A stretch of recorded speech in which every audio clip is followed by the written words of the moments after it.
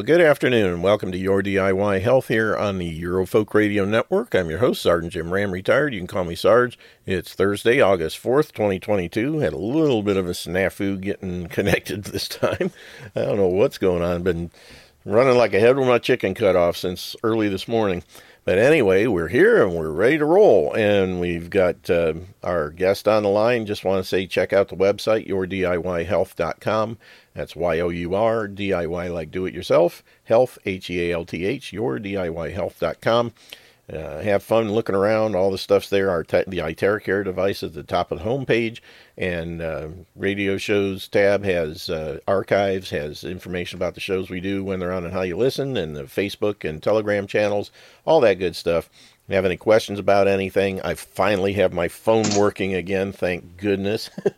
It didn't happen at 2 o'clock like it was supposed to. It took about an hour's worth of phone calls, and by 4 o'clock, I think I had it up and running. But my voicemail works. I can text in and out, and everything is working the way it should again, finally. Sorry, Jim, is that the Spectrum phone, or is that the Volta phone? That's the Spectrum. It's back on Spectrum now. Okay, gotcha. Okay. Yeah. Jim, yes, sir. My fiduciary contribution to today's show has to be one keyboard, because when you came out with "I'm running around like a head with its chicken cut off," I actually sprayed my keyboard. I am so sorry. Don't drink coffee during this show. Good God. I'm so sorry about that. Didn't mean to have that kind of an effect on you, but I can understand. Yes, you did. Oh, goodness. Well, let's, now that we've had our fun, let's get to do things, because we're going to be talking about the Committee of Style today with Mike Gaddy. Mike, welcome to the show. How you doing today? Hey, I'm doing pretty well for an old man, Jim. Hope you're doing well. Can't complain. Everything's great. Plugging along. Well, that is a definite positive. Just to let you know, I keep in touch with our old friend Brad, and I was texting with him this morning. I'm trying to shake him out of his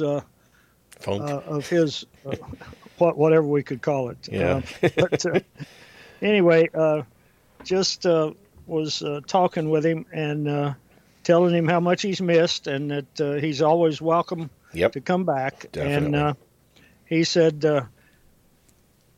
He sent the last text he sent me was, the question should never have been, how can we fix this government? The question should have been, why do we need the damn thing in the first place? Amen, brother. He's on the right track. I told him, I said, well, I'm proud of you. I said, amen, brother. You see it clearly now. Mm-hmm. So but this is part of it, Jim. And, it's amazing to me when I look at it, at how much of our history has been denied us as to what actually happened in so many instances. And, you have to stop and think and ask yourself one crucial question. Why would someone tell you a lie? And that is always to hide something, right? Because isn't a lie the theft of truth? Yep, pretty much. Well, I think today, and I wanted to discuss this, I haven't discussed this on many forums, even over the years that I've known about it, but I wanted to bring this up, was that, we had 4 months in the summer of 1787. The guy who stood up and spoke more times than anyone else, 171 times he stood up to make proposals. And he made motions on multiple occasions. Many of them were voted down, many of his proposals. But yet, being the largest speaker, and, you have to give credit where credit is due, Jim. This guy was brilliant. He was absolutely brilliant. Of course, he was a lawyer, but quite brilliant. But he was also he couldn't be trusted. He couldn't be trusted in so many respects. He walked for a limp most of his adult life, which made people think that he probably got that during the Revolutionary War. But actually, he got that from jumping out of a second-story window of when a husband came home too soon. Yeah. So this guy was, but again, the brilliance is what is scary with him. And I'm speaking of someone that we very seldom ever know anything about, and that is Gouverneur Morris. Mm-hmm. And Morris did quite a few, he tried to get the Revolutionary Army to get all of the generals to revolt and take over the U.S. Congress. And so this is a gentleman without scruples. But again, not to overemphasize, was his brilliance. But in 3 days in September of 1787, he rewrote the Constitution. The Constitution that had been given to him by the Committee of the Whole, as flawed as it was in many respects, he rewrote as being the person selected to be the chief guy on the Committee of Style and Arrangement.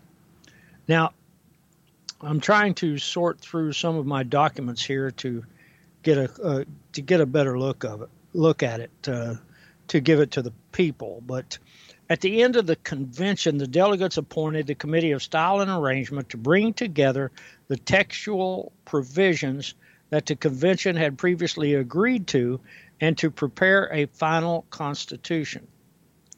Now, Pennsylvania delegate Gouverneur Morris, who ironically was from New York, drafted the document for the committee, and with few revisions and very, very little debate, because most of them were exhausted. They'd been there for 4 months. They just wanted to go home. The convention adopted Morris's draft of the Constitution.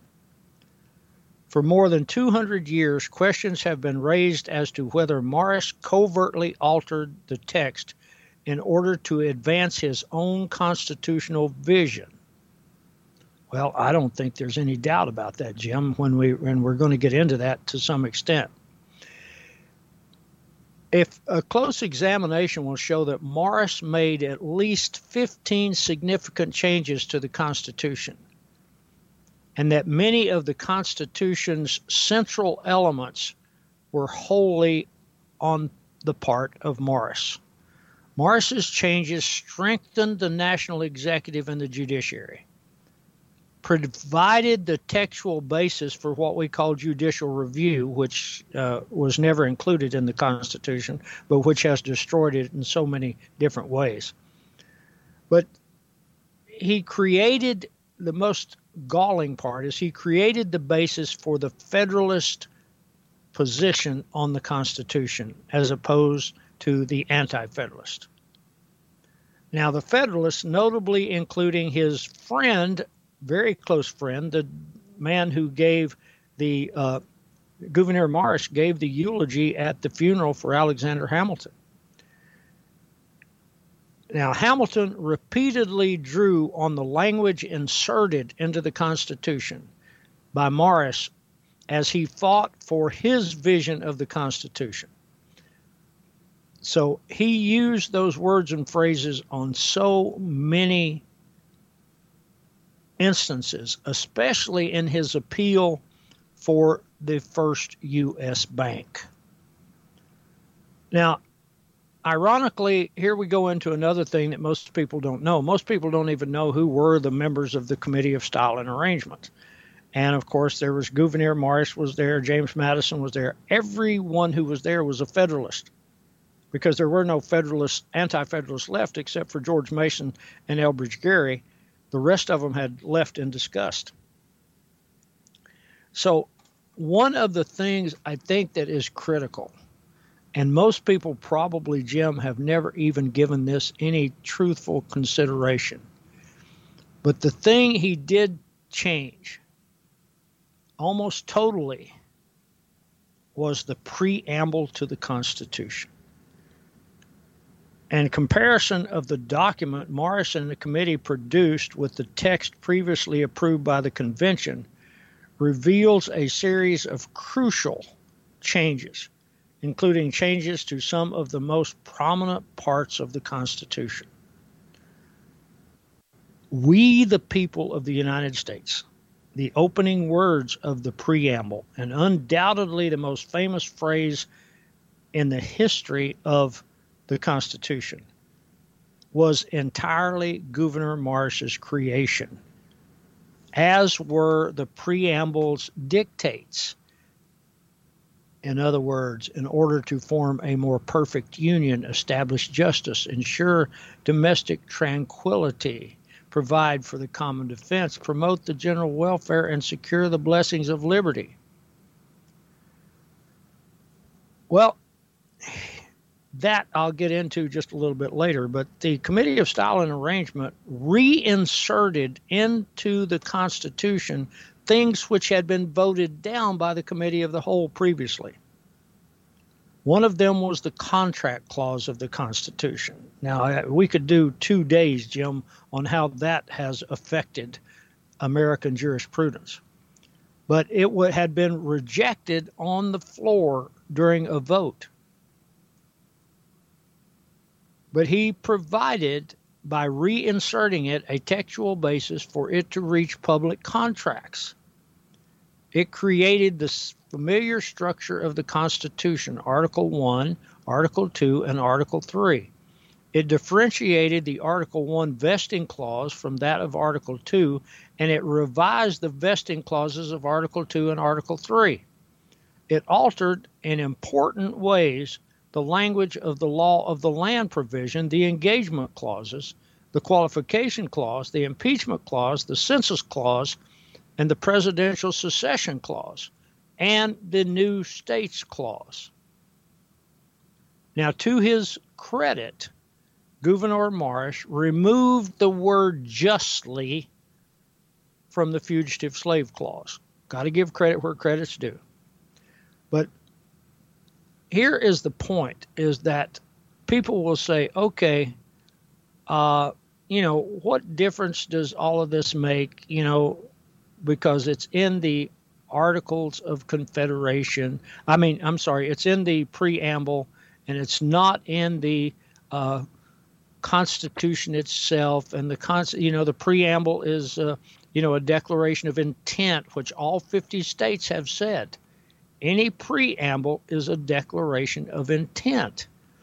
But the problem is that the preamble was used by the first Congress and members of Washington's staff in creating a Federalist view of the Constitution, which was not in the Constitution prior to that point. And one of the things I think, and here is an admission in a quote that I have by Morris himself. He says that the instrument was written by the fingers which write this letter. Having rejected redundant and equivocal terms, I believed it to be as clear as our language would permit, accepting, nevertheless, a part of what relates to the judiciary. On that subject, conflicting opinions had been maintained with so much professional astuteness that it became necessary for me to select phrases which, expressing my own notions, would not alarm others nor shock their self-love. And to the best of my recollection, this was the only part which passed without discussion. Well, here he admits that he, in effect, wrote the Constitution and changed it to meet his own criteria.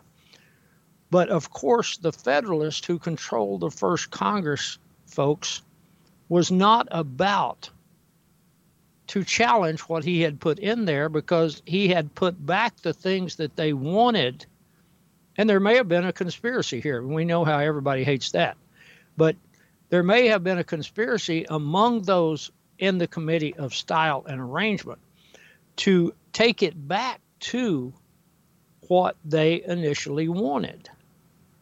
And I bring that up because there was a person who was not selected for the Committee of Style and Arrangement who made significant contributions to Gouverneur Morris.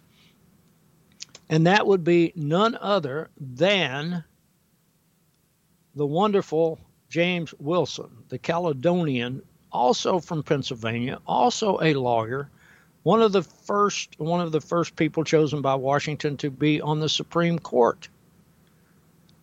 So we look at that and we go, okay, what actually did he change? Well, I'm trying to find, Jim. I'm looking through my notes here. I thought I had everything in order, but we know how that goes. We have a head with his chicken cut off here. So I'm looking at exactly what he did, especially with how the changes were. And I wanted to illustrate this to the people, how the changes that he instituted in the preamble changed the direction of the Constitution itself. And that, I think, is most critical because the Federalists used it in the beginning to make all of their positions and to reinforce their positions. And, hopefully I will be able to scroll to it in here in just a second, Jim. But pardon me, the one question I would like to throw out, I want you to think about this before we get to the commentary period, and I want the people who are listening to think about this. Here's a question I'm going to throw out to you from the very beginning, and that is, again, contemplate this as we move forward. And my question is this: is taxation slavery? Is unlimited taxation from any source for any reason and any amount, is that in fact slavery? So that will give you a little bit of time to consider that. So let's examine the provisions of the Constitution now, whose substantive meaning was changed by the Committee of Style. Now, all of these changes follow a uniform pattern. With each substantive change, Morris reversed a loss that he himself had suffered during the convention proceedings, or he advanced a position not reflected in prior drafts of the Constitution. Morris's changes expressed his vision of the Constitution and provided textual support for the position that the Federalists would champion in the early Republic, as I mentioned before, especially in the first Congress. So, and again, as I mentioned, was the preamble. Okay, here is how the preamble was issued to the Committee of Style and Arrangement. And then we're going to discuss the changes. Here is the original preamble. We, the people of the states of New Hampshire, Massachusetts, Rhode Island, and Providence Plantations, Connecticut, New York, New Jersey, Pennsylvania, Delaware, Maryland, Virginia, North Carolina, South Carolina, and Georgia, do ordain, declare, and establish the following Constitution for the government of ourselves and our posterity. End of the preamble, which was changed by Gouverneur Morris alone to this: we, the people of the United States, in order to form a more perfect union, establish justice, ensure domestic tranquility, provide for the common defense, promote the general welfare, and secure the blessings of liberty to ourselves and our posterity, do ordain and establish this Constitution for the United States of America. Now, how many people knew about the change? How many people knew he changed it completely from what it was? The Committee of Style's changes, Gouverneur Morris's changes to the preamble, reframed the Constitution entirely by converting it from a document establishing a confederation without any overreaching purpose to one creating a national government animated by powerful goals.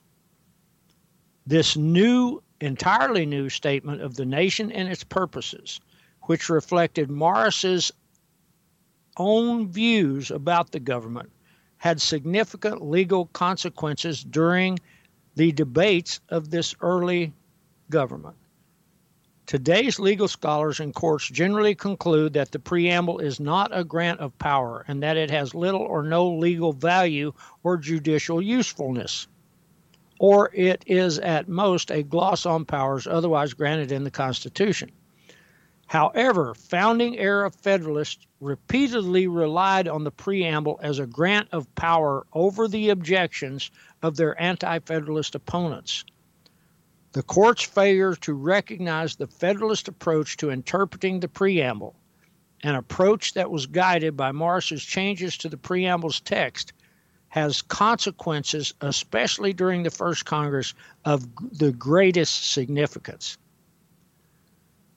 Strikingly and very unusually, but I think it's very telling, is the records of the convention, both from James Madison and others, do not report any discussion whatsoever about the Committee of Styles' totally revised preamble.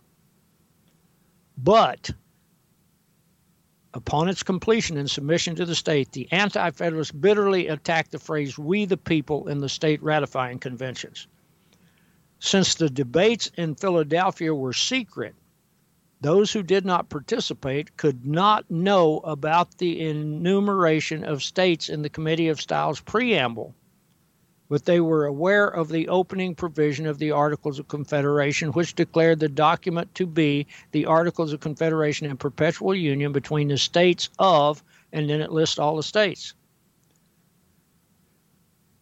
And the Constitution's formulation of a new preamble was dramatically different.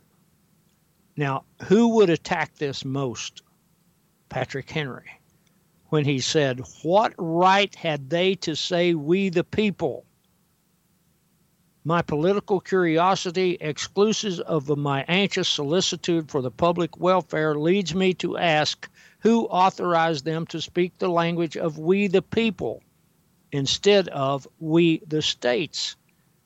And that's a hell of a statement, guys, because the people were sent there by their states with specific instructions which they ignored. So Patrick Henry's comment was most prescient, but it was pretty much ignored too.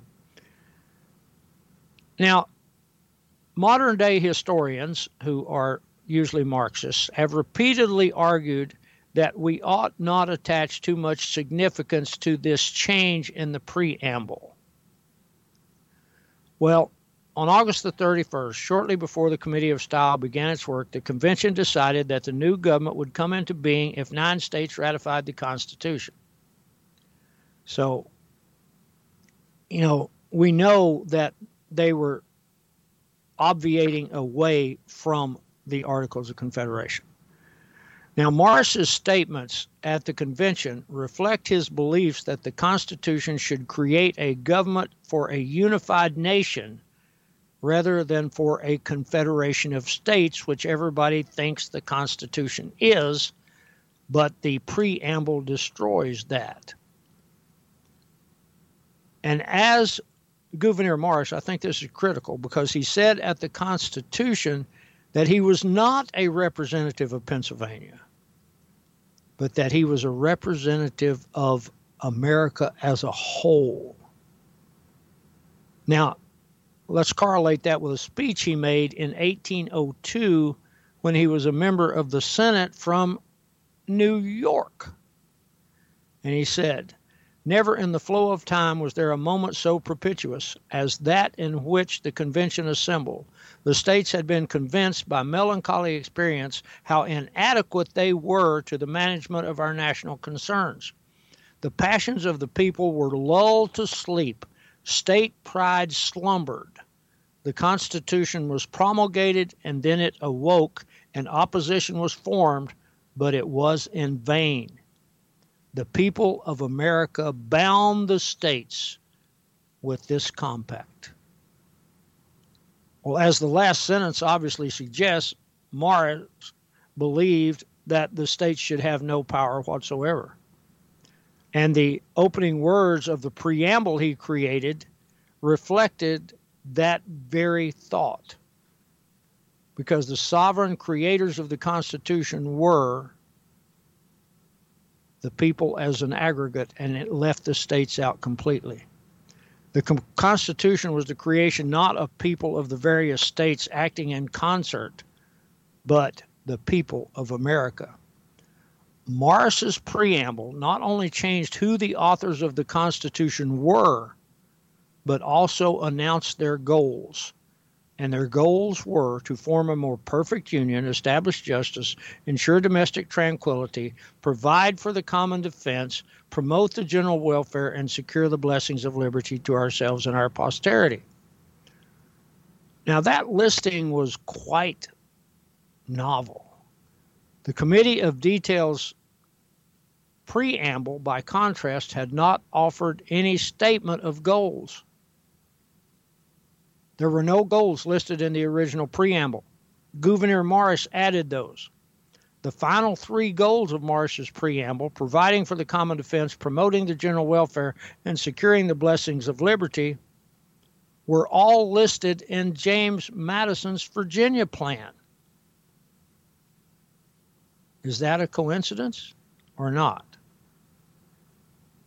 But the second three goals, to form a more perfect union, to establish justice and ensure domestic tranquility, were not included in any of the documents in American history. The New Jersey plan spoke of a union, but the focus is dramatically different. The New Jersey plan sought to maintain the current arrangement, the preservation of the union of the states. Morris's goal and his accomplishment with the preamble was literally a reformulation stipulated as to form a more perfect union. Pardon me. So I'm trying to find something here now that was said by the first Attorney General to the United States, Edmund Pendleton, which, if you read it and read it very slowly, is quite shocking as to what the first Attorney General would say. Again, guys, pardon me for a second while I try to find that amongst my copious notes.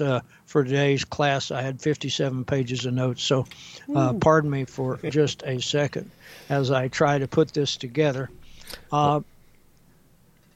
Go ahead, Jim. Did you while have a you're comment? doing that, I was just going to say there have been several people who did agree so far that taxation, and especially unlimited taxation, is in fact slavery, and several other terms were used, including extortion, and if you forget the others.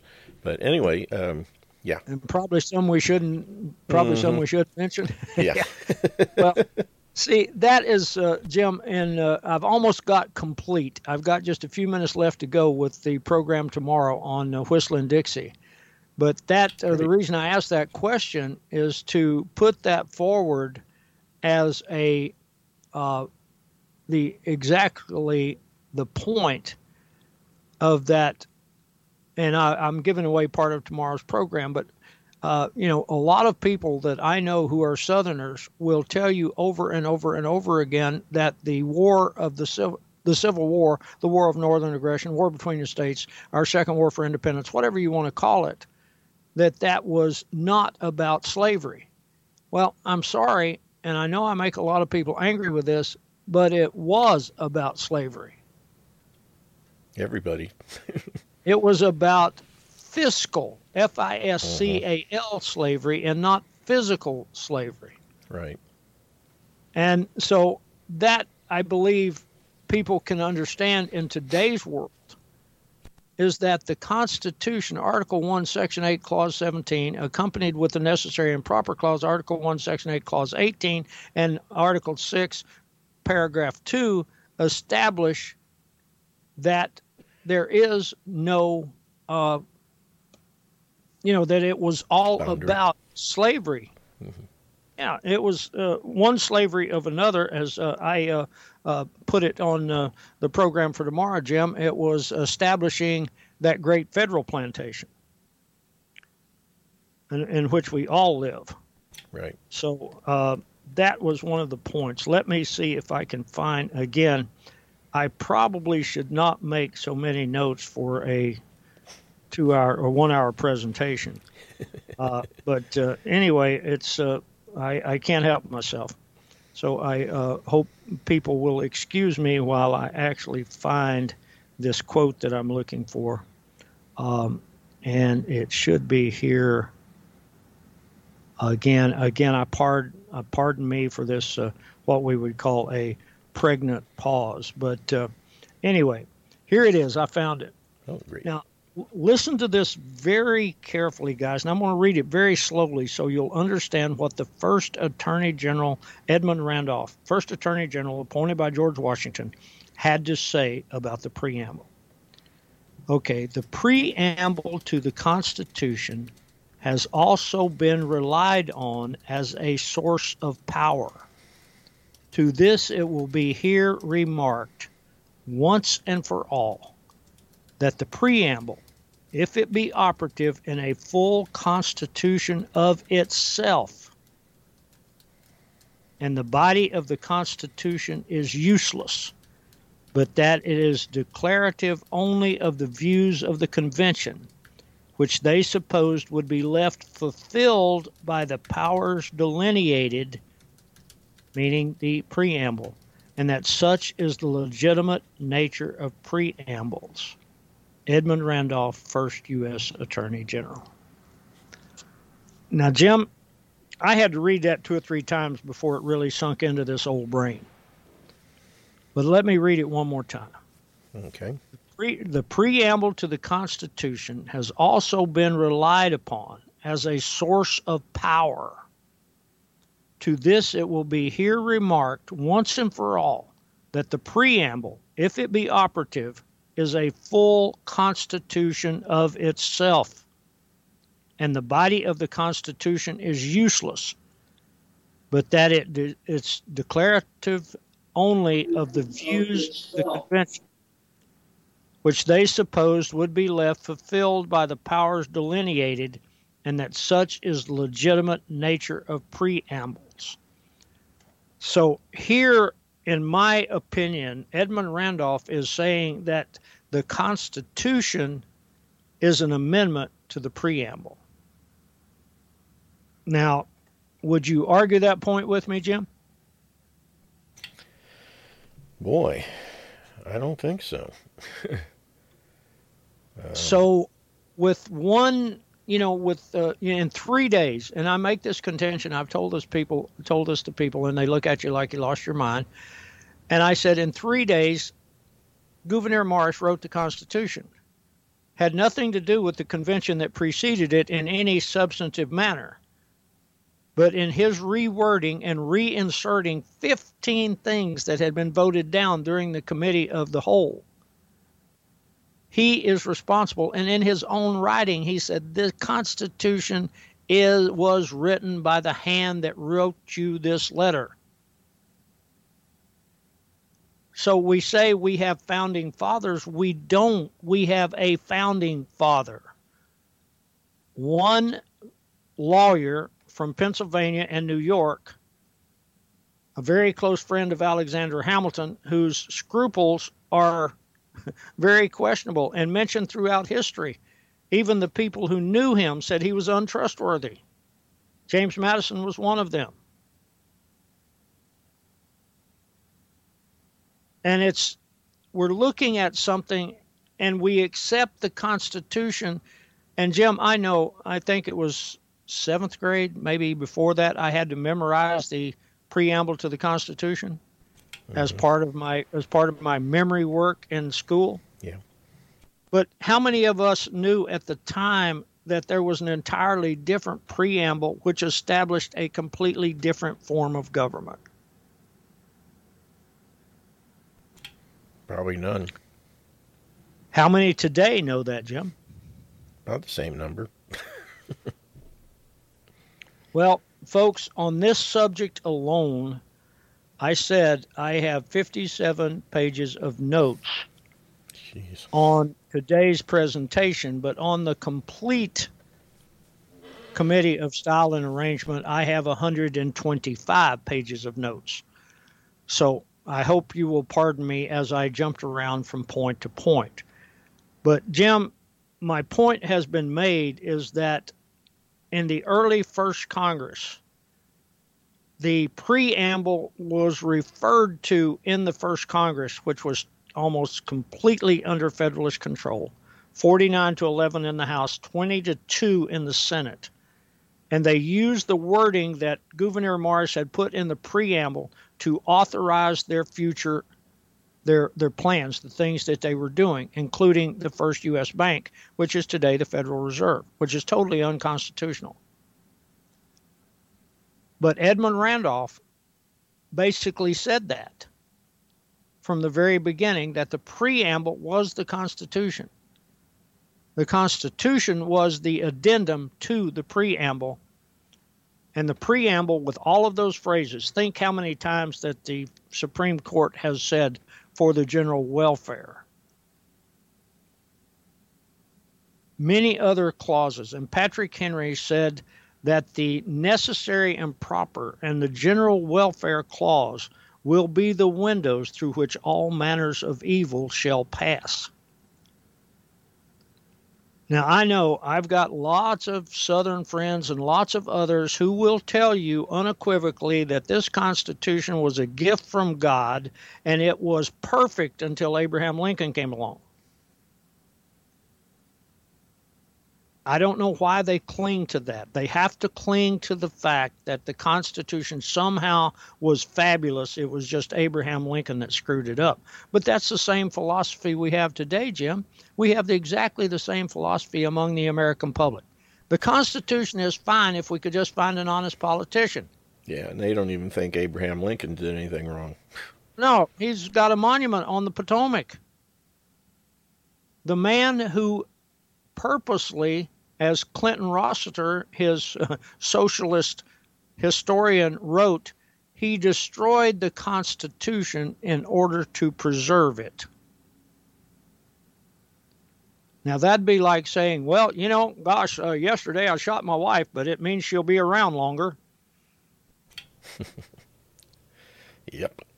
Some of these comments that people have said are so absurd, Jim, it's absolutely repugnant to anyone with a brain. But yet we keep falling for this stuff and we keep believing it. So we believe that, you know, our founding fathers, the framers, these wonderful people spent 4 months preparing a Constitution which Gouverneur Morris totally rewrote in 3 days. And no one objected, and people will say, I had some pretty prominent PhD people tell me, well, the people accepted it, they voted on it, and they accepted it, regardless of who wrote it, regardless of who did this, regardless of who did that. And I said, no, they didn't. The people didn't accept this. The people didn't know what happened. The people didn't know there was another preamble. The people didn't know that the preamble took it from a republic to a monarchy.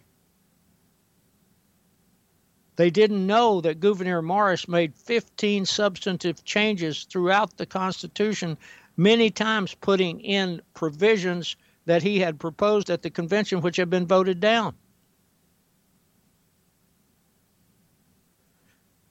So, Jim, I've blathered on here for about 45 minutes. I'm willing and ready. I've got lots of notes. I could probably talk on this for 2 days, and no one would like that. But if there's, if you are willing, let's open it up for questions and comments a little early. Yeah, I would just say that it is remarkable, and I'm sure it's because they were worn out that there was nothing, and the Federalists obviously were kind of ruling things even at the convention, given there were only 2 left at the end. Obviously, they were getting what they wanted, so they weren't going to say anything about it. And all the debate definitely took place in the states afterwards. And unfortunately, it's one of those things where not enough ears were hearing the right message as usual. And that's why we got what we got. But I agree that it wasn't the people that agreed to this by any stretch of the imagination. But anybody that wants to ask a question, now's the time. Jump in and unmute and go for it. I find it interesting that people who claim the Constitution and swear it's just, like Mike said, a gift from God, all we need to do is find someone honest. All the problems that we currently have, whether it be nonstop taxation, nonstop war, nonstop federal intrusion on the states, et cetera, all of those arguably can be traced back to the very piece of paper that these people just cling to. Well, I think I had a program called Addicted to Our Own Destruction that pretty well covers that, Robert. Yeah. And you just laid it out, too, in the past 43 minutes. You're clinging to something that's really causing you problems. Interesting paradox. Wow. Well, any other comments, folks? Thank you, Robert. Certainly. Thanks for letting me play. Just unmute and jump in. Water's fine. No alligators. Is beer cold? Don't have any. Okay. Oh, surely somebody wants to say something. Goodness.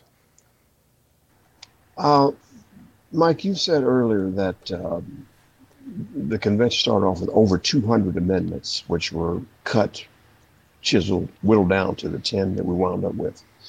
What are some of the ones that wound up on the cutting room floor? I know that I think Rhode Island, for one, did not want any taxes at all. But what are some of the others that they quickly did away with?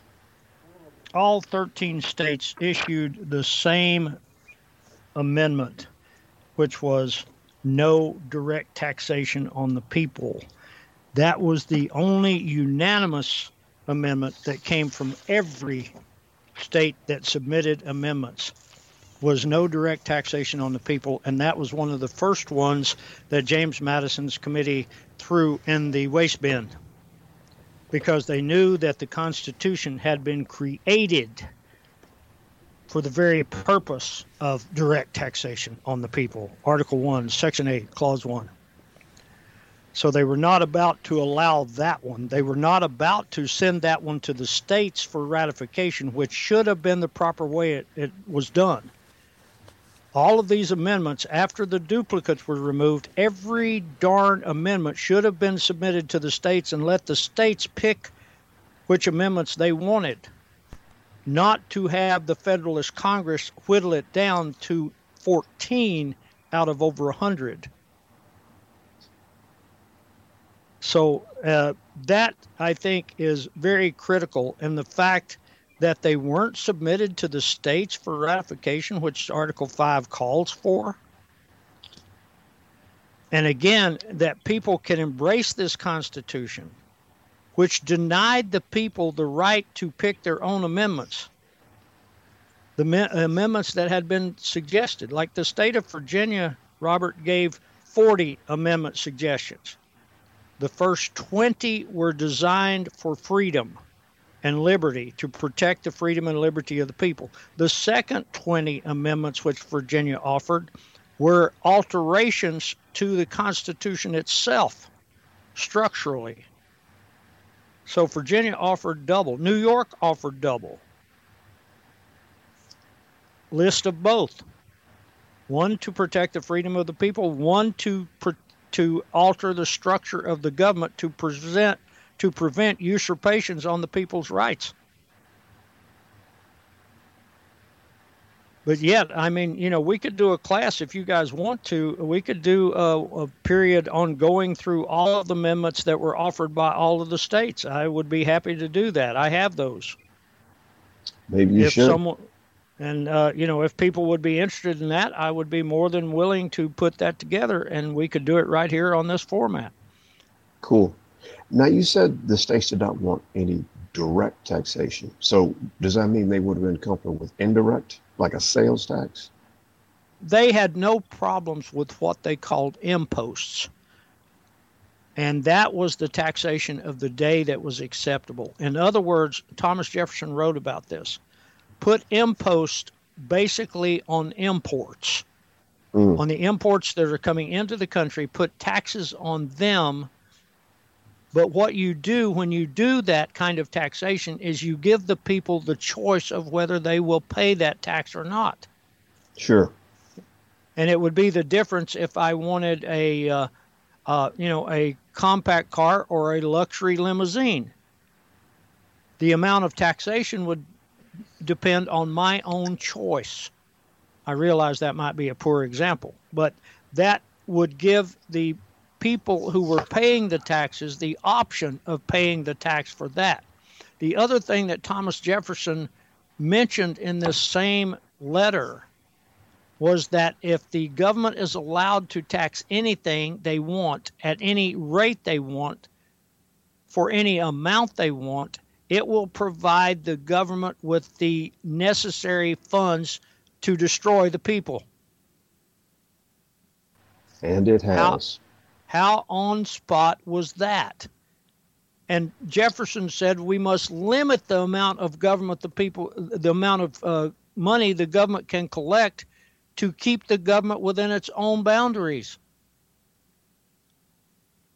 And how many times has that ever been discussed?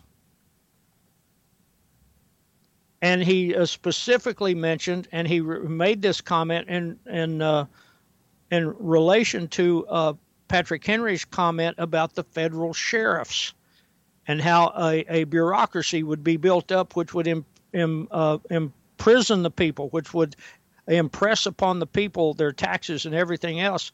And Jefferson said, if we limit the amount of money the federal government can have, we shall prevent that tyranny.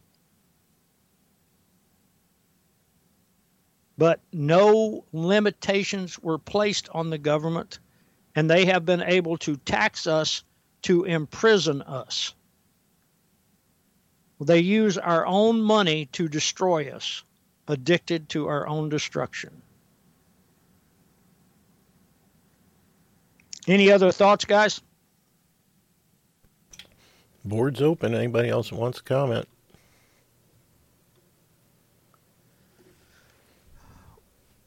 Oh, come on now. Wow, Jim, I thought we would provoke more interest than that. I think we provoked them to sleep or something. I'm not sure. Well, There you go, Mur. Go ahead. Some articles about this, and it's very stunning. But of course, after 33 and the bankruptcy, it's all kind of mute anyway, isn't it? Meaning, elaborate on that, Mur. Well, in 1933, when FDR bankrupted the country, we became enemies of the state. You know, I mean, this limited the state's powers. They were calling them incompetent and everything else. And there was, just found another part I was going to post, that Alexander Hamilton wanted to go even further, but they didn't quite give him that. But still, it turned it into a monarchy back then. Well, I think, Mur, it was a monarchy from 1787. Yeah, that's what I'm saying. Back then, 1787.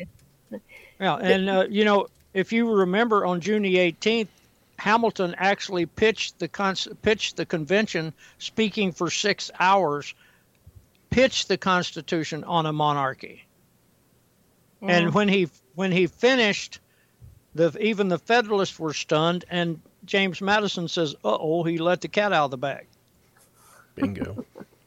So that was which means to me that, okay, we have to make concessions to George Mason, Elbridge Gerry, Luther Martin when he was there, the others. We have to make some concessions, but when we get to the end, we'll turn it over to a committee of 5 Federalists and one person who wasn't even picked, who decides to join in anyway, who was a staunch Federalist or a monarchist.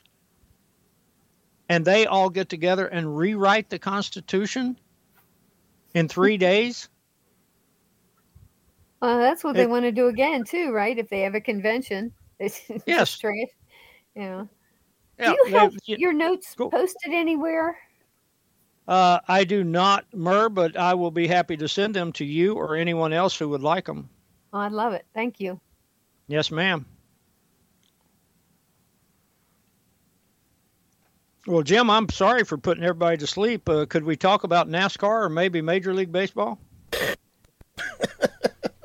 Oh, you really want to finish them off, don't you? Oh, boy. Either that or we could talk about what's going on with the Supreme Court or some of the other craziness that's going on these days. How about Nancy Pelosi's trip to Taiwan? Everybody talks about that, and I said, show me in the Constitution where the Speaker of the House is authorized to do anything but lead the House in legislation.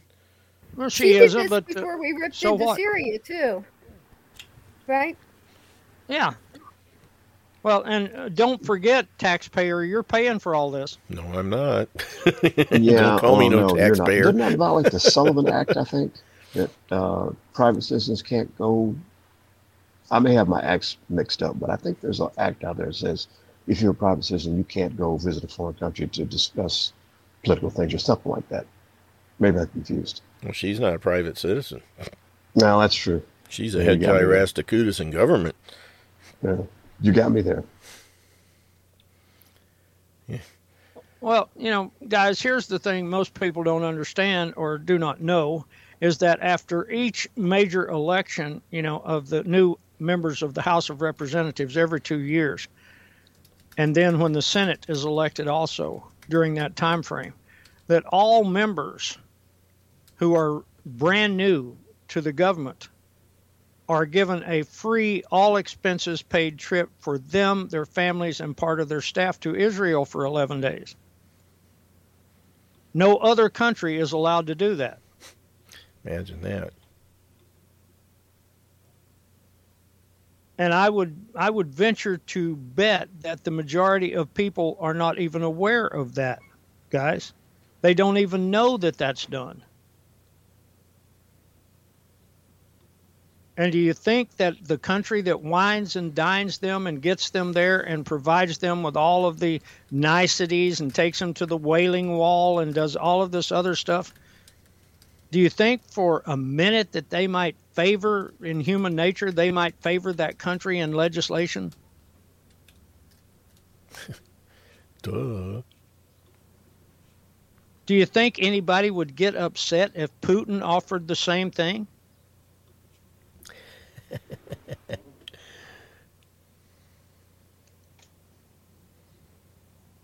It is a little strange, Jim, but gosh, we've put the whole crowd to sleep, sir. I apologize. I don't think. All right, let me give you something to nibble on since you're itching for input. Have you been? Excuse me, I'm all choked up. Have you been following the? Yeah. Michael, have you been following the Brittany Griner episode, since you mentioned Putin? Brittany Griner episode over in Russia, the basketball player? Are you asking me, do I watch TV? Well, it's in the news, though, and you occasionally watch that. Are you asking me, do I read newspapers? All right, so since you may not be aware, Brittany Griner is a WNBA. Tell me about it. Okay, Brittany Griner is a WNBA player who was caught with a pinch of cannabis in her bag at a Moscow airport back in February, I think. She was promptly arrested, put in jail, and charged with possession of drugs or whatever the charge was. She went on trial recently, and I think just today she was found guilty and sentenced to 9 years in prison in Russia. I'm pretty sure she's not going to stay there for 9 years because the White House and whoever has been brokering an exchange for her and some guy named Bout. Yeah, he's a Russian guy in jail, I think, in Illinois, that they're trying to swap them for. And I'm thinking that's how that deal is going to go down. We're going to give them whoever this Bout guy is in exchange. They're going to let Brittany Griner go instead of putting her in jail for 9 years for a pinch of cannabis. Actually, it's more than that. It's Brittany and a former Marine who's over there locked up for something. I haven't heard what.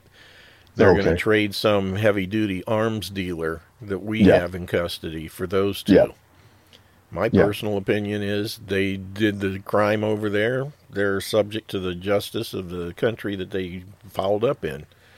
And we shouldn't be giving up these high-level arms traders for somebody like somebody that throws a ball through a hoop and some other guy that I don't even know what he did or his claim to fame. And the fact that he's a former Marine, you break the law in a foreign country, you deal with their justice system. Well, Jim, we have federal laws against marijuana in this country. Why should we be getting someone out of the same law in another country? Yeah, and I don't care whether it's legal here. If it's illegal there and you do it there, shame on you. You know, ignorance of the law, right? I agree. If they obviously knew what it was. I think, again, Jim, what we're looking at here is we're playing into emotions for these people as opposed to intellect. Yeah. And you offered the intellectual point of, hey, you knew it was against the law. Why did you do it?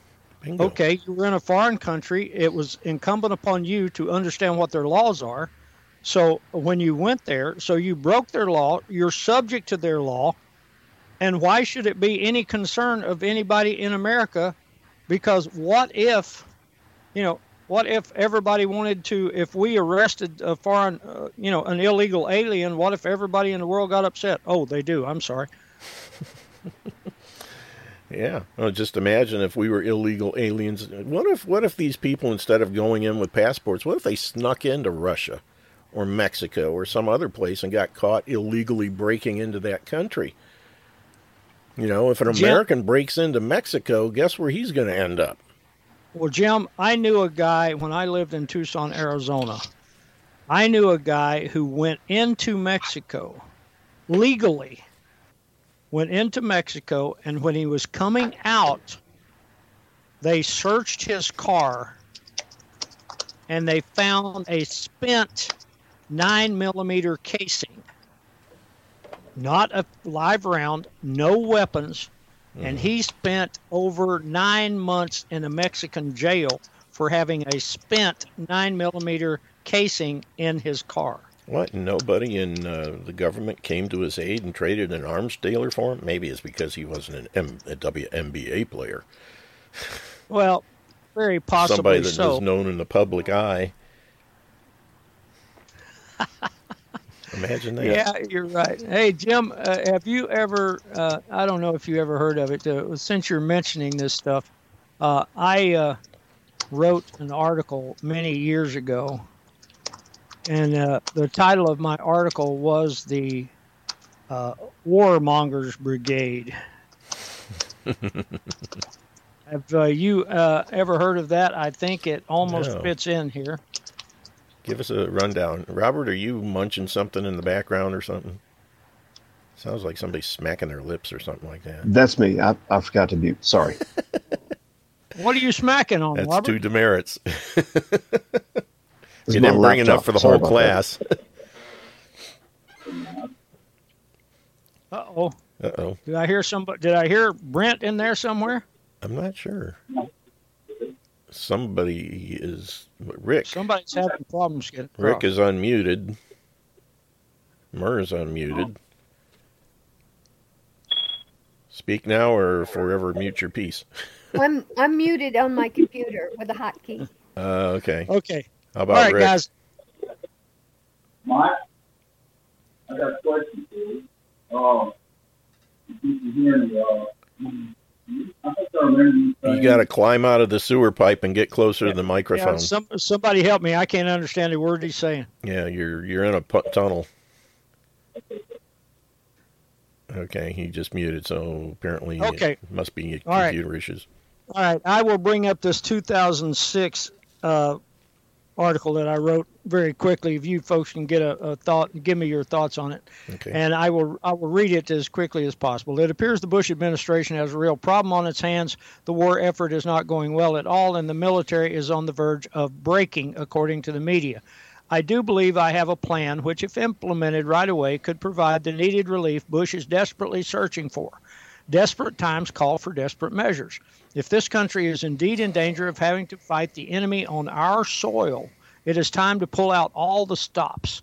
If the Bush administration is serious about protecting our freedom, and this is not a war started on lies to increase the bottom line of companies from the military-industrial congressional complex, it is time to deploy the Warmongers Brigade. 1st Battalion of the Warmongers Brigade would consist of all male and female members of the immediate families of everyone in the Bush administration. Of course, W's daughters would be the first to be placed in this battalion, followed closely by Dick Cheney's daughter, Mary. I am aware that she is pregnant at this time, but within a reasonable time after giving birth, she could rejoin her battalion in preparation for deployment to the Iraq theater of operations. After all, her significant other is also female, so the infant will not lack for maternal care. This administration has found no problem with sometimes deploying both parents to Iraq, so Mary Cheney being deployed would be business as usual. Included in this battalion would be the children of all of the cabinet members of the administration, led, of course, by any eligible children of Alberto Torture is OK Gonzalez. I'm sure Carl the Leak Rove has some children, nieces or nephews that would make good cannon fodder. Included in this battalion would be also all eligible employees and family members 18 to 38 years of age of the CIA, NSA, DIA, and BATF. Since these agencies have declared war on American civil liberties, extending the declaration to include real enemies should present no problems. So, he would not feel left out. All of Donald Rumsfeld's eligible kin would be immediately drafted for service, even though he is no longer with this administration. They, of course, would be required to ride in unarmored Humvees while wearing Vietnam-era flak jackets like did the 173rd Airborne Brigade. 2nd Battalion would consist of all family members of those in Congress who have supported the war in Iraq. Chelsea Clinton would vie for command of this battalion with eligible members of the McCain family. Charles, slavery is okay if you're serving the state, Rangel could ensure that all members of the Black Caucus have their relatives fitted for new uniforms, trained, and ready for deployment. 3rd Battalion would consist of all the male and female members of those at Fox, NBC, CBS, ABC, and the Weekly Standard. Of course, all relatives of Rush Limbaugh, Sean Hannity, Bill O'Reilly, and William Crystal, followed closely by relatives of those at the New York Times, the Wall Street Journal, and the Washington Post, would receive orders for immediate deployment. All other media outlets in this country that have supported this war would also see their children immediately deployed for immediate service in the global war on terror. 4th Battalion would consist of members from all of the church leaders in this country who have blindly supported the illegal invasion of a country that posed no threat to the United States. Jerry Falwell, Pat Robertson, James Dobson, and others would, of course, dutifully escort their family members to the induction centers and then volunteer for support duties themselves. No deferments for conscientious objector status would be allowed. Recon Battalion would consist of family members of all the executives of companies in the military-industrial complex who have realized such huge profits from this war. No exemptions would be allowed. If a company is in business to profit from the blood of others, it should also be willing to provide the material, their children, to the effort that produces those profits. Special operations elements of the Warmongers Brigade would consist of all members of the NFL, NBA, MLB, NHL, and NASCAR, and all other professional and amateur sports teams. If service to this country when we are so at risk is really necessary, as this administration claims, we need combat troops more than we need to be entertained. With their wonderful conditioning and the fact many athletes would rather fight than play the game they are paid to play, combat would be an excellent alternative. Naturally, all members of professional wrestling and boxing would be given command positions in this unit. Staffing the psychological operations unit would be Max Boot, Cal Thomas, Ann Coulter, James Miggs, Andrew Sullivan, George Will, and Charles Krauthammer. No one else could match this group when it comes to turning outrageous lies into palatable truth for the masses. Their lust for war is so strong, they should be required to feel the sting of battle firsthand. Anyone displaying Support the Troops ribbons would be eligible for immediate induction into the Combat Support Battalion. Their children and grandchildren would be dispersed within the other combat battalions. If our country is in real trouble, supporting the troops should include providing the troops. And who better to do that than those who blindly support war? If steps to establish the Warmongers Brigade as outlined above are not immediately enacted by those in the White House, Congress, and the Pentagon. If steps to establish the Warmongers. Trying to find who that is so I can mute it, but apparently they already did. Okay. If steps to establish the Warmongers Brigade as outlined above are not immediately enacted by those in the White House, Congress, and the Pentagon, they are either the biggest hypocrites on the planet or this war is a hoax. Well, then again, it could be both. So that was my Warmongers Brigade. And I just thank you, Murph, for putting that in the chat room, and I just posted it to the Telegram channel as well. That's a great one. I'll tell you what. Perfect idea. And that goes, I mean, every single thing that comes along. Plug them in. Why shouldn't it be? Exactly. Yeah. We don't need to be. That's the one thing that I like about what Washington had to say. Do business with them, but don't get entangled with them. You know? Yeah. I'm going to send that to the board op on Republic Broadcasting, see if they post it. Oh, good luck with that, Murr. She likes being a stick. Why don't you try catching a gnat with tweezers? Karate Kid stuff going on here now. Yeah. Okay. Mm-hmm. Beginner luck. Well, that's Jim, good. I like that. Oh, thank you. I'm going to have to come up with subjects that are more interesting. I mean, if we only get Robert to comment on the Committee of Style and Arrangement, I must be dropping the ball somewhere. Yeah, I'll tell you what, the fact that Gouverneur Morris was able to do all that he did and not have people saying, hey, what's the matter with you, boy? Of course, chances are, I don't know if there's any documentation to prove it, but that could have very well been the plan. The group will put together this generic document and then send it to the little guy in the back room who will, wave his magic wand over it and his magic quill pen and redo everything. I think the evidence is there if we look at it, because here we had a committee of 5 people. Mm-hmm. The chairman and the other 3 do nothing. And they turn it all over to Gouverneur Morris to do the whole thing with no input from the rest of the committee. Sounds like a plan to me. It sounds like it was, oh my God, was it a conspiracy? Hey, Mike. First conspiracy. Go ahead, sir. Brent.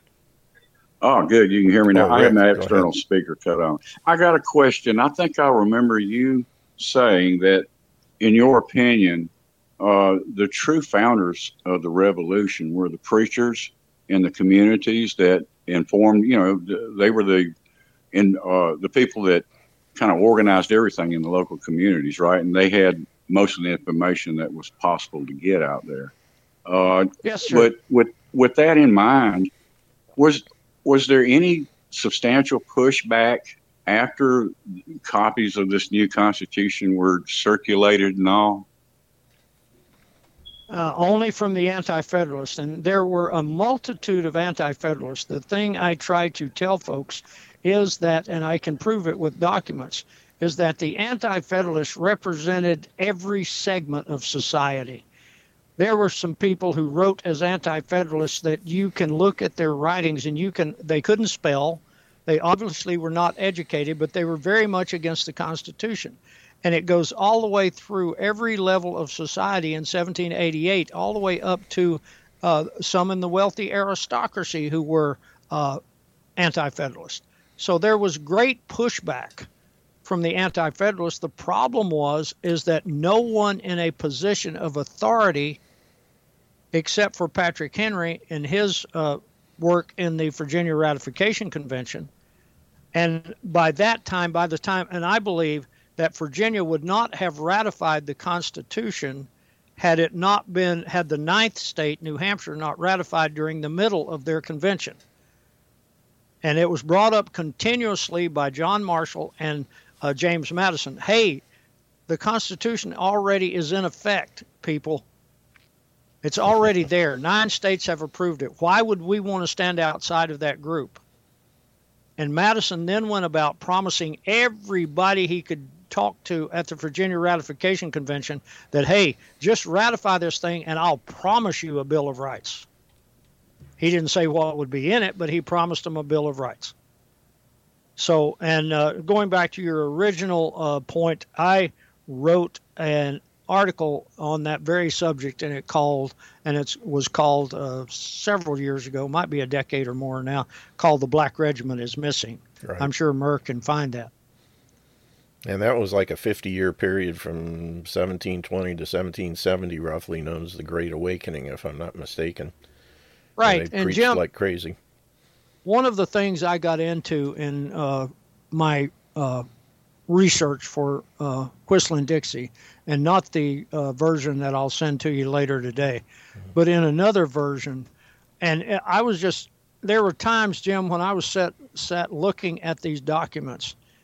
I'll be honest with you, I'm not really an emotional guy, but I was almost in tears that after the Battle of Fredericksburg in Virginia in the December of 1862, the Confederate Army went into basically winter survival at a place called Moss Neck, Virginia. And these Confederate soldiers, Jim, cut down trees and built churches for worship. This was one of the, and Thomas Stonewall Jackson was hiring ministers to come preach to thousands of Confederate soldiers. And so from January, February, March, and then into mid-April, this was called the Great Awakening in the Confederacy. So many men in the Confederate Army were converted to Christianity, those who weren't. And they were, again, they were cutting down trees and building churches for their own regiments.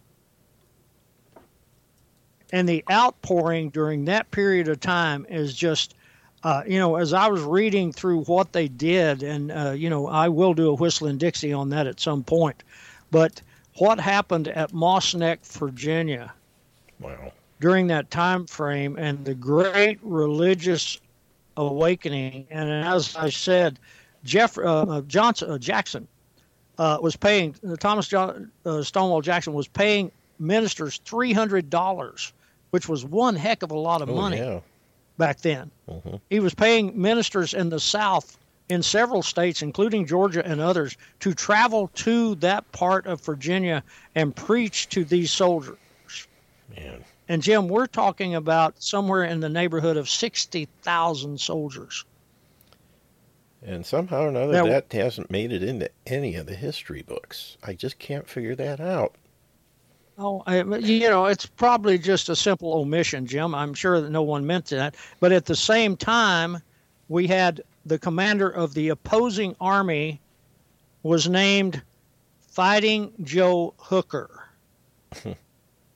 What name did he leave to history? Hooker's Brigade. No, he left the name Hooker. Prostitute. That too. Because he was bringing in wagon loads of women for the Union Army. Is that where that term came from? That's where the term came from, hookers. Oh, my goodness. I thought he was a golfer. There's a story I'm going to use in church one of these days. Yeah. Man. So while Hooker was providing hookers, Jackson was providing ministers to his forces. Yeah, that's crazy. Yeah. Man. Yeah, so I'm probably going to do I'm trying to put the stuff together, Jim. I'm probably going to do a complete Whistling Dixie on that period of history that no one is even aware of. And, and then again, I'm a Dumbo, so I had to go research this. I read about it. I had to go research it and find documentation. And I was able to find just that, especially in letters from Jackson to his wife. And Jackson, as most people probably don't know, his first wife died in childbirth. And it was a huge He lost both a child and his wife, and it affected him for years after that. And then he finally marries Anna, and Anna has a newborn child, which is, just a few months old, which she brings to the revival in Moss Neck, which is affects Jackson in so many ways. His men talked about him. And the study of Stonewall Jackson is just one of the most wonderful studies I've ever embarked on, because you want to talk about an eccentric guy, but a military genius, just absolutely a military genius. It's unreal. Well, he was orphaned at a young age too, right? Yes, he and his sister.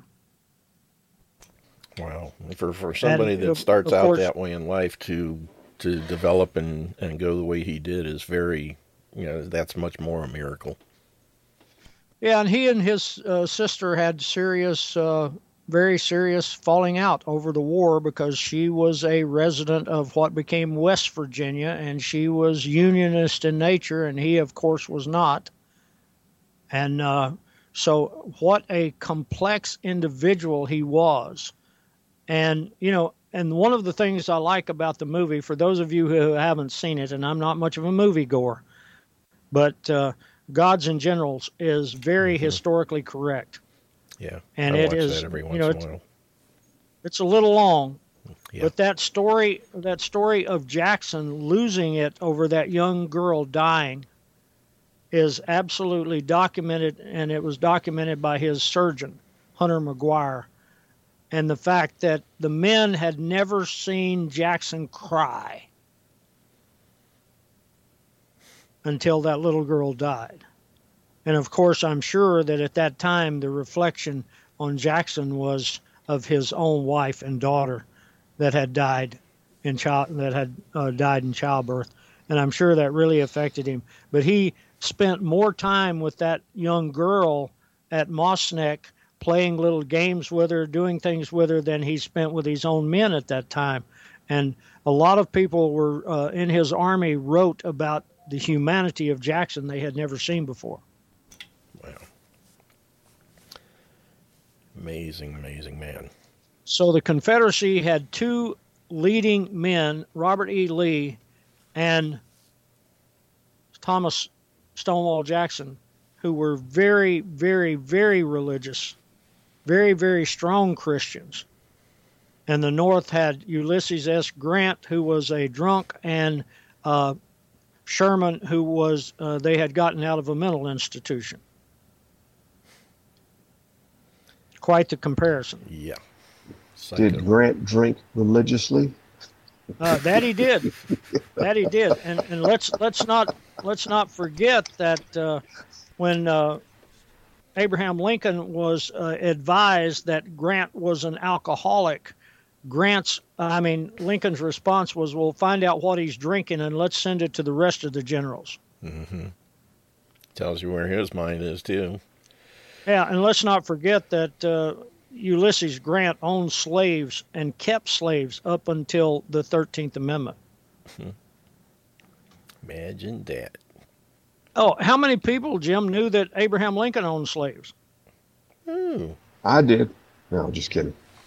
Just recently. Yeah, for a very short period of time, he actually owned slaves, but he got them from Mary Todd's father's will. Yep. And guess what? He quickly sold them. Oh, didn't grant them their freedom. No, he didn't give them freedom, but he sold them. Don't want to be known as a slave owner, but I can make a little money off of them. Yeah. Mm-hmm. Good grief. Well, what kind of freedom would he have sent them into then? Well, at that point, did it matter as long as you said they were free? That's right. That's what he did with the Emancipation Proclamation, except he only freed the slaves where he had no control. Bingo. No jurisdiction. That's like saying, okay, here's a new law for Canada. Yeah. Mm-hmm. Lincoln was a terrible racist too, right? Oh, his comments in the 1858 Lincoln-Douglas debates Oh, which makes me think of something. How many of you people know that the 1860 election was fraudulent? I remember you saying that. He wasn't on the ballot in 10 southern states? Well, it's even better than that, Jim. Did you know that over 600,000 illegal immigrants voted for Lincoln? Wow. So the so-called Republicans did it too, huh? Yeah. The Republicans did it in 1860, and guess what the requirement was for an illegal alien to vote in 5 northern states? Fog a mirror? No, they had to write a declaration that at some point they would become a citizen. Well, history repeats. Man. Over and over and over again. It's another thing the coach didn't teach us. Darn the coach anyway. Man. If I ever see that dude again, I'm going to tell him how he dropped the ball. Literally. Well, but he really didn't care. And he didn't know either. He was ignorant, just like everybody else. Yeah, and he was going by what he had been taught, just like the rest of us. Mm-hmm. Bubus Americanus. Mm-hmm. Man. Oh, well, Jim, goodness gracious, we've got 30 minutes left to go and no comments. Well, let's see here. I did see one thing that I had no clue, because I haven't been following this much either, but that Brittany, whoever it is, turns out to be a, what's the word? Switch hitter? X on the passport. Transgender. Yeah, he, she. So that's not Brittany Briner. Not transgender, just as a wife. Just a dude. Let's say it the way it is. It's a dude. Just like all these other ones. Yeah. But the first dude, we have old Big Mike Obama. So I guess if he can do it, why not everybody else? How's come you don't see? There's plenty of women that claim they're men. Why aren't they taking over the men's sports? Well, probably because no matter what you claim to be, the physical man is going to be stronger than the physical woman. Although, if you remember back in the 70s when we had Billie Jean King and what's his chops, the tennis match, if I remember right, she whooped him. Yeah, John, what's his Riggs. name? Yeah, Riggs. Bobby Riggs. Bobby Riggs. He got whooped like a yard dog, didn't he? Yeah. I was being a little sarcastic there, Sarge. Yeah, but sarcasm is allowed. Yeah. Yeah, one of our listeners, regular people, got kind of upset with my sarcasm the other day when I mentioned sending the illegal aliens to Washington, D.C. and New York. And I don't recall mentioning L.A., or California, but she seemed to think I was and went ballistic in an email. So anyway, but be that as it may. Well, Jim, I had something to add. What's that? Oh, go ahead, please. On Brant, when he was asked about not freeing his slaves, didn't he say good help's hard to find? I've heard that, Brent, but I can't document it. I can't find that documented anywhere. But he is also reported to have said, if this war is about slavery, I would give my sword to the other side. Interesting. And we do know that after, everyone says that, oh, well, the North was this great bastion. People, have you ever heard about the draft riots in New York in 1863? Yeah. Excellent point. Robert, do you know how many innocent black men who happened to be walking the streets of New York were murdered by the outlandish bands who were saying this? We're not going to war over blacks. They used a more descriptive term, Sure, but racial sure. term. But they said we're not going to war for these people, and they hanged innocent people. Yeah. And didn't they blow or set fire to a building too? Oh yes, lots of buildings. They set fire to lots of buildings. Yeah, Okay, does anyone historically know what Lincoln did to put down that draft riot? I have no idea.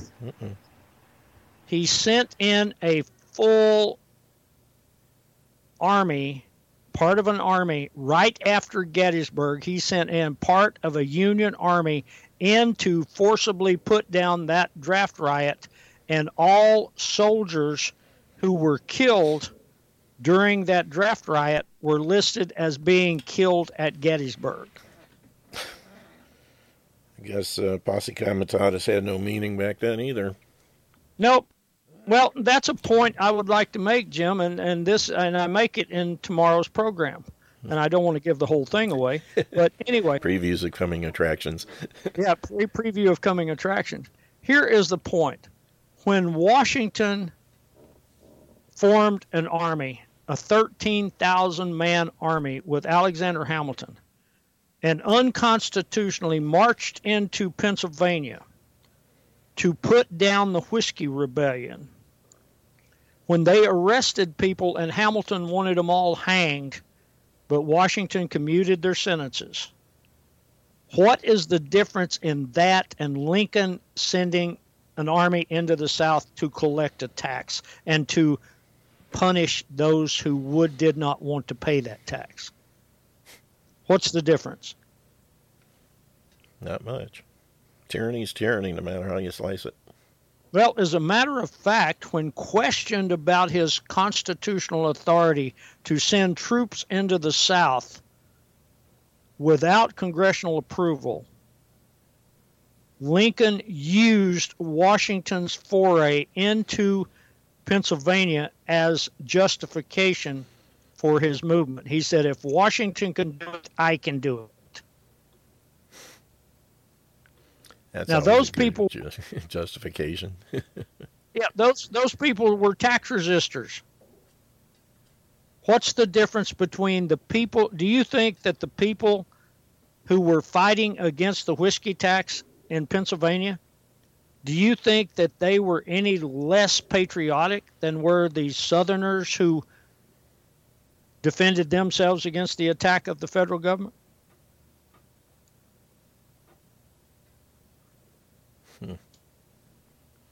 Got me.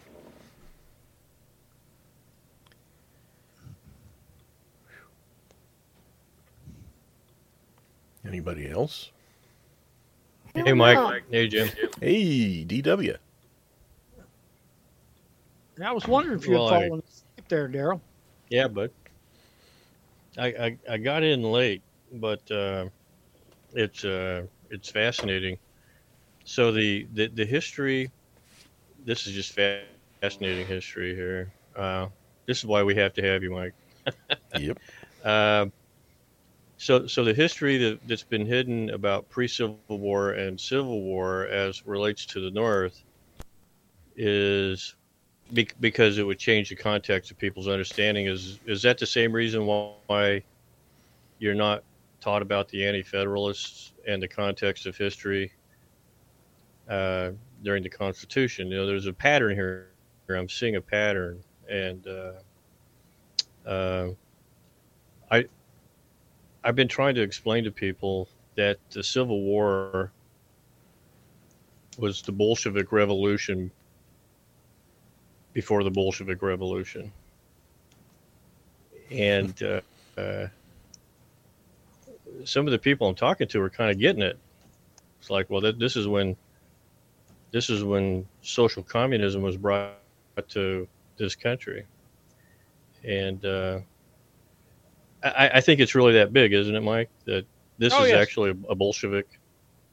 This is Bolshevism before Bolshevism.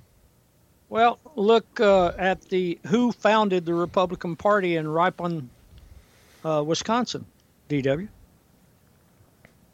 Yeah, absolutely. Our friend Cal, he brought to my attention a guy by the name of Joseph Wiedemeyer. And I was just dumbfounded that I didn't know about Joseph Wiedemeyer and his connections with Horace Greeley, Karl Marx, Engels, and Abraham Lincoln. I was just dumbfounded. I said, well, how can you not see this? If you know the history, but of course you're not told the history, are you? You're not told this. No, well, Yeah. and DW, I'd like to make yeah. I'd like to make a book recommendation to you, but I'm going to tell you up front, the book is not cheap. But there is a really good book out there, and it's called To the Victors Go the Myths and the Monuments. Yeah. Wow. I've And heard within that, you talk and about that within- before. And within that book, there is documentation about the 600,000 illegal voters that voted for Lincoln. And it stipulates, and he provides the evidence that if those 600,000 socialist Germans had not voted for Lincoln, Stephen A. Douglas would have been elected president. So as Jim so adroitly said, the Republicans were involved in their own illegal election. Do you three have any plans yet to do your show together? Mike, Daryl, and Cal, who's not here, but We do. are you going to share? Yeah, it's coming first of next month. Cool. Is that going to be a podcast platform? No. Oh, cool. That should be interesting. Yeah, paperback, Ron 45.25 says, for that book. As Ron Popeil says, more to come. Yeah. More to come. How much was the book, Jim? You can't. I think it's about Paperback is $100. $45.25. Hardcover $217.78. $14.95 for Kindle. Yeah. Well, The I Kitchen sure am glad Magician. what's the title? To the It's Say the victors title go the again, myths Mike. and To the the- monuments. To the To victors go the myths and the monuments. monuments. History of the first Okay. 100 years of the war against God and the Constitution. 1776 to Jim- 1876. 1876. Murr has a Hey, link in the chat. He brings up such a valid point in there about a gentleman that was an advisor to Abraham Lincoln, who then, after the war, went back to Germany, became a member of their government, and wrote that the American country would survive very well if they would just get rid of that odd notion of Christianity. Good heavens. Yeah, Kingdom of Prussia. You know, there's a Kingdom of Prussia in near Philly. Oh, yeah. Forgot about that, Murr. Thanks. You are the thing, Murr. Yeah, it's called King of Prussia. Yep. Yes. Mm-hmm. Yeah, there's a Yeah, big king, mall not over kingdom. there. Yeah. Yeah. You know, what's really interesting is Mike and I don't know, it was about a year and a half ago, Mike, we had Chris Fogarty on, who wrote the Irish Holocaust and The Holodomor? Yeah. and who and Mike and I interviewed him, or actually just turned him loose, and he ran hard for 2 hours, and That was a great he wrote show. a great book with all the source material and documentation in it. And interestingly, you know, this Irish Holocaust and the exodus of the Irish from the Isle of Ireland in the 1840s and the 1850s laid a great foundation for a future people to be drafted, wasn't it? Mm-hmm. Yes. I suppose that's just a fringe benefit of expropriating people's land and their food and forcing them off their land so that they can go fight another war that's being planned for. That's just Absolutely. how conspiratorial I am. Well, go have another drink, DW. It I know. eased the pain. I know it's. I was listening to you talk earlier, and you said, "Well, you know, am I a conspiracy theorist?" My question is So then my question to people that say that we're conspiracy theorists, my response back to them is, so you're saying that collusion is an illusion? All right. Or you know what my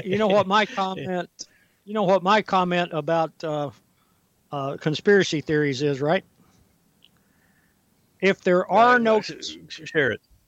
If there are no conspiracy theories, then 40% of the prisoners in the federal penitentiary need to be released tomorrow because they're in prison for conspiracy to commit a crime. That's 40% of the federal prison population is there for conspiracy to commit a crime. And also, if there are no conspiracies, then Julius Caesar was killed in a random walk by knifing. Yeah, buddy. Right. Yeah. Yes, Judas. Yeah. Me too. Brutus. That would be Brutus. It too, Brutus. Isn't it funny though? Isn't it interesting though? What a coincidence that the people that coined the phrase conspiracy theorists are the conspirators. The CIA. Anybody else find that? Always accuse the others of what you're doing yourself. The CIA, the Christians in action. Yep. Well, Jim, I'm going to be walking on the borderline here, so I know. I don't even know who you are. My grandpa had a saying for this that I have to. Well, I'm going to share and beg your indulgence for a moment. My grandpa would say, "Well, you do know, Daryl, that a skunk always smells his own ass first," and of course that's in the Bible. The word "ass" is in the Bible, so of course. Yeah, I got expelled from high school. They do. That. You bet your ass. No, I got expelled from high school for 5 days because during the Cuban Missile Crisis, I walked into chemistry class and I said, which was also a coach, and I said, "Hey, coach, did you hear they stopped another ship?" And he said, "Oh, I don't know. What are you talking about?" And well, maybe I better not tell that one. I'll back up. Go ahead, DW. You gonna save that one for your own show, huh? I'm gonna save that one for later. Oh boy. Okay. We're digressing. But that's the fun part, Jim. Devolving. Yeah, somebody once said,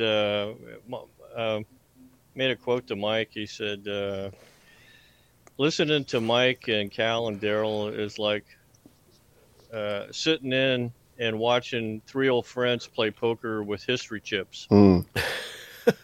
Good one. History chips. Ooh. And I think somewhere, Mike, we have to work that into part of the promo on one of your shows. So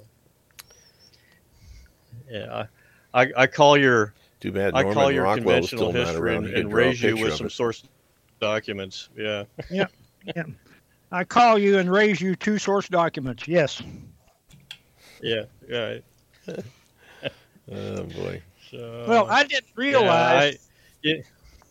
I didn't realize yet until yesterday. DW. I didn't realize until old Andrew Carrington Hitchcock made the statement that he made. I had never really thought of it. And again, I don't want this to sound like I'm patting myself on the back, because this is not my intent. But yesterday, Andrew Carrington Hitchcock says, Mike, you are the only person out there who is bringing forth this knowledge. And you know what? I'll be honest with you. I really hadn't thought of it until he said that. I've never heard anybody else's even come close. Yeah. Yeah. By the way, if Mike hadn't already said it, I think we're going to be on Eurofolk tomorrow on that interview, aren't we, Mike? Doesn't it play? I think it plays tomorrow, doesn't it? I think our buddy Andrew Carrington Hitchcock is even calling it "Addicted to Our Own Destruction." Yeah. The name is being brought forth again. So I think that'll probably play right before Roger's show or somewhere, or in the afternoon. It plays in the His show afternoon or comes after up this after show mine, tomorrow, if I remember I think. right. Yeah, that conversation. Yeah, I can't say enough about Andrew Carrington Hitchcock. He's really He's the real deal. distinguished himself. Yeah, he's really he's his own man. He's distinguished himself as somebody of integrity and character. I'm just really just want to make that publicly stated. So yeah. And therefore, Anyway. folks, any support that can be given to Andrew Carrington Hitchcock, listening, whatever you can do to help him out. He does one heck of a job. And I'm just echoing what DW said here. Yeah, Andrew wrote an amazingly detailed timeline book called The Synagogue of Satan. I think yes.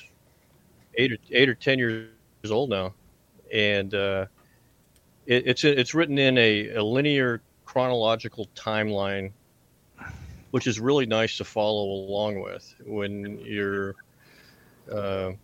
looking for information. So that's a great way to support him. Yeah. The revised and updated version is available at Money Tree Publishing. Is it available anywhere else? Thanks, I'm not Mary. supporting them. Nope. Darn the luck. Maybe I can see if I can get it from Andy directly. I shall see what I can do. I could send you a PDF of the old version, Mike. Hey, would you please? Yes, the older version, his original. Now it's not the updated. I could send you my copy. Well, either one. I will take either one. You guys are just absolutely fantastic. I might even have to tell you why I got kicked out of high school here in a minute.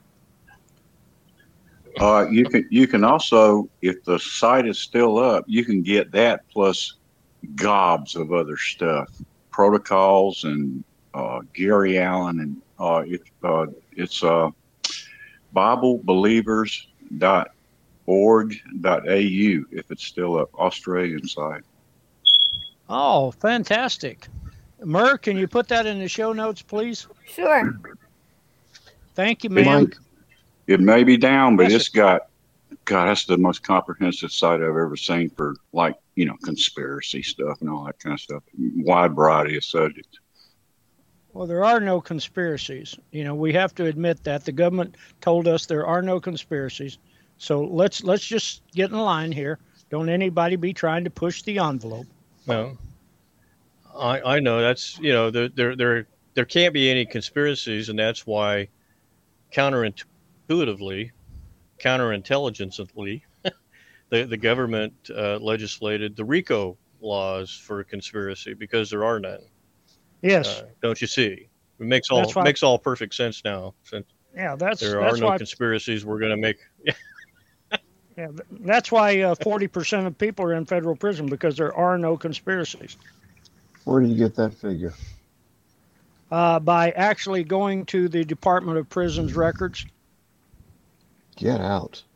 And they're only theories because the government seals their documents for 70 years or so. Yeah. Absolutely. There's this little thing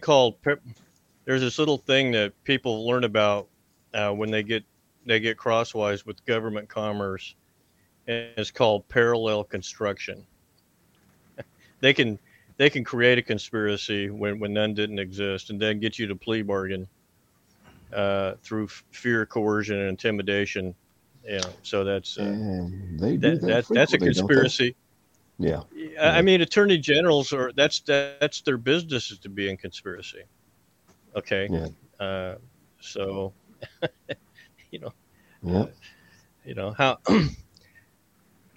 I would say, and I have to tell you, I've done it a lot myself. When I'm trying to dig out old books and information and different things, and I'll go I'll go to archives and the Wayback Machine, and I'll find PDFs of stuff that I can download. Sometimes you just can't find the book. But for people who are alive and actually you can show your appreciation and support them, I highly recommend going directly to them, and to actually purchase the physical copy of the book, because see, they get that benefit of you actually absolutely doing that. I agree with that, DW. And and you can't do it for Bill Cooper anymore, because see, the government said he was a conspirator when there are none, and they sent a sheriff hit team out to murder him. So you can't you can't buy from him live anymore, or Alan Watt. DW. I'm sorry, Jim. Yes, sir. Well, let me give for the folks here CIA document 1035-960. Conspiracy theory is a term that strikes fear and anxiety in the hearts of most every public figure, particularly journalists and academics. Since the 1960s, the label has become a disciplinary device that has been overwhelmingly effective in defining certain events as off limits to inquiry or debate, especially in the United States, raising legitimate questions about dubious official narratives destined to inform public opinion and thereby public policy is a major thought crime that must be cauterized from the public psyche at all cost, unquote. It's an official. It's an official. Like it hurt. Yeah, it's an official CIA document, people. They invented the term conspiracy theory to demonize, just as I just read to you from their official document. Murr, do you have that document? I just put it in chat. Oh, okay, good. Thanks, Jim. Yeah, pretty freaky. I wonder if we can download this.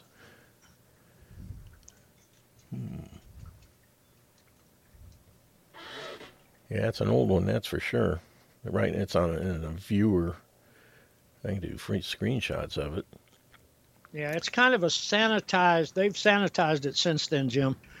Well, this one, the only thing that seems to be redacted looks like maybe signatures or something. But right. This is actually, it's from archive.org. Good. So I'm going to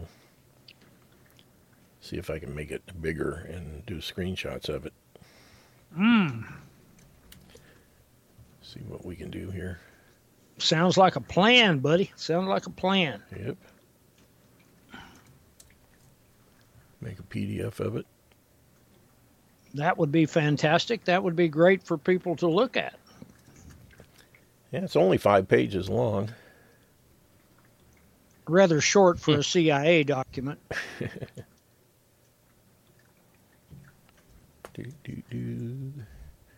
Almost. We need to start mocking these people because they can't stand that. They take away all the political cartoons, like what Daryl was just saying, the allusion to collusion or collusion illusion or whatever. Every time they bring up one of theirs, have a snappy comeback, make people laugh. Well, the first thing we have to do is wake up people so they can laugh. Sometimes laughter wakes them up. Okay. You have a point, Murr.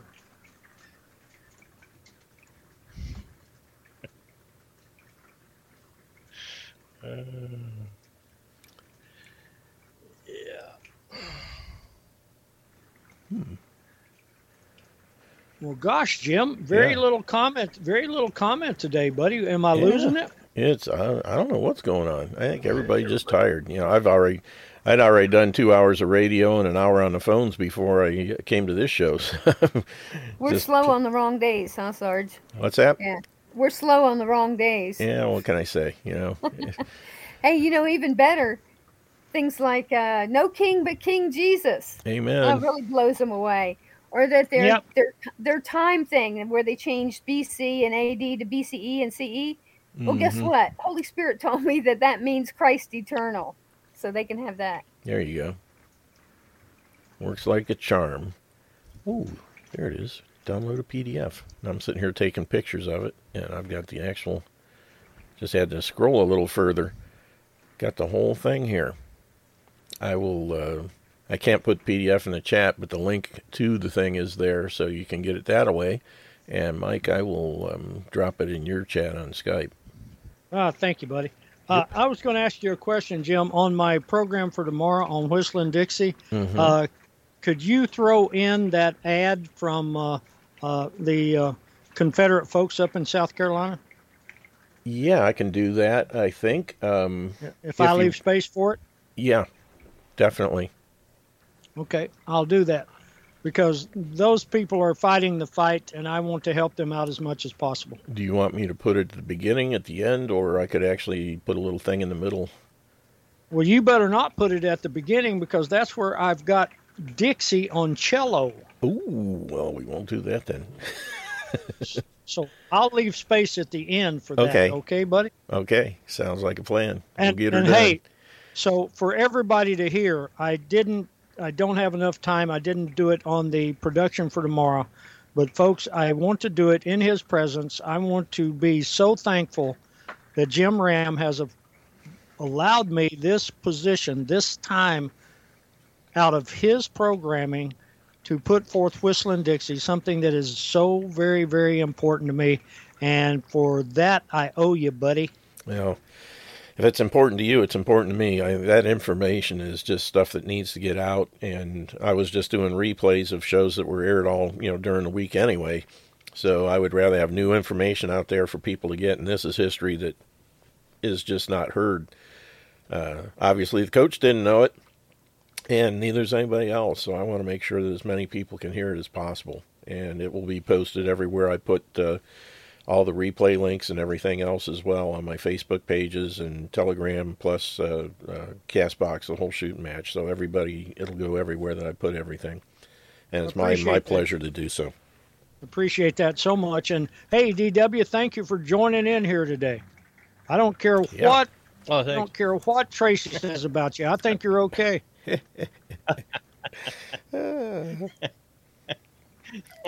Yeah. Well, thank you.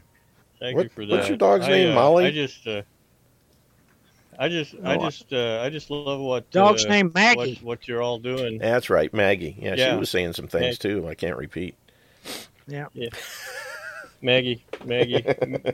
Mike and I both have a dog named Maggie. Gotta love it. We didn't plan that either. We both have dogs named Maggie. But No. This information, Jim, like you were saying, it's people realize that this is actually providing you with intellectual weaponry to attack the enemy. Exactly. It's really an education where you can not only can you defend yourself, like Merv was saying, you can go on the attack and do it with a smile, and you can do it with the facts. You can actually go on attack, which will give you your dignity back, and you don't have to cast your eyes down. You can hold your shoulders up and attack with a smile on your face. Yeah, and you can start with a smile and say, "This is something that coach didn't teach you." Right. There's a reason. Well, Go on ahead, the Mark. Marine Corps rifle range, you don't want to shoot Maggie's drawers. Yeah, boy, that's for sure. Maggie's drawers is not a good sign, Brent. Hey, it's good to hear your voice there, Brent. Yeah, good to hear yours too. I wanted to bring up, as I did at the end of Roger's show, let's remember the passing a year ago of our friend Chris Cave. Definitely. Oh, gosh. Definitely. I love that 1 year guy. ago That today. guy was just special. He was such a special man. I tell you what, I really missed being able to talk with Chris. He's one of us. And thank you, Brent, for bringing that up. And damn me for not remembering it to bring it up myself.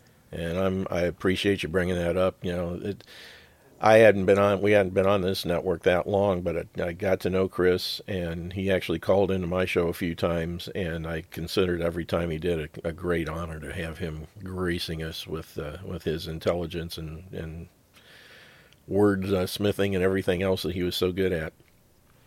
Just a wonderful guy. Yeah, amen.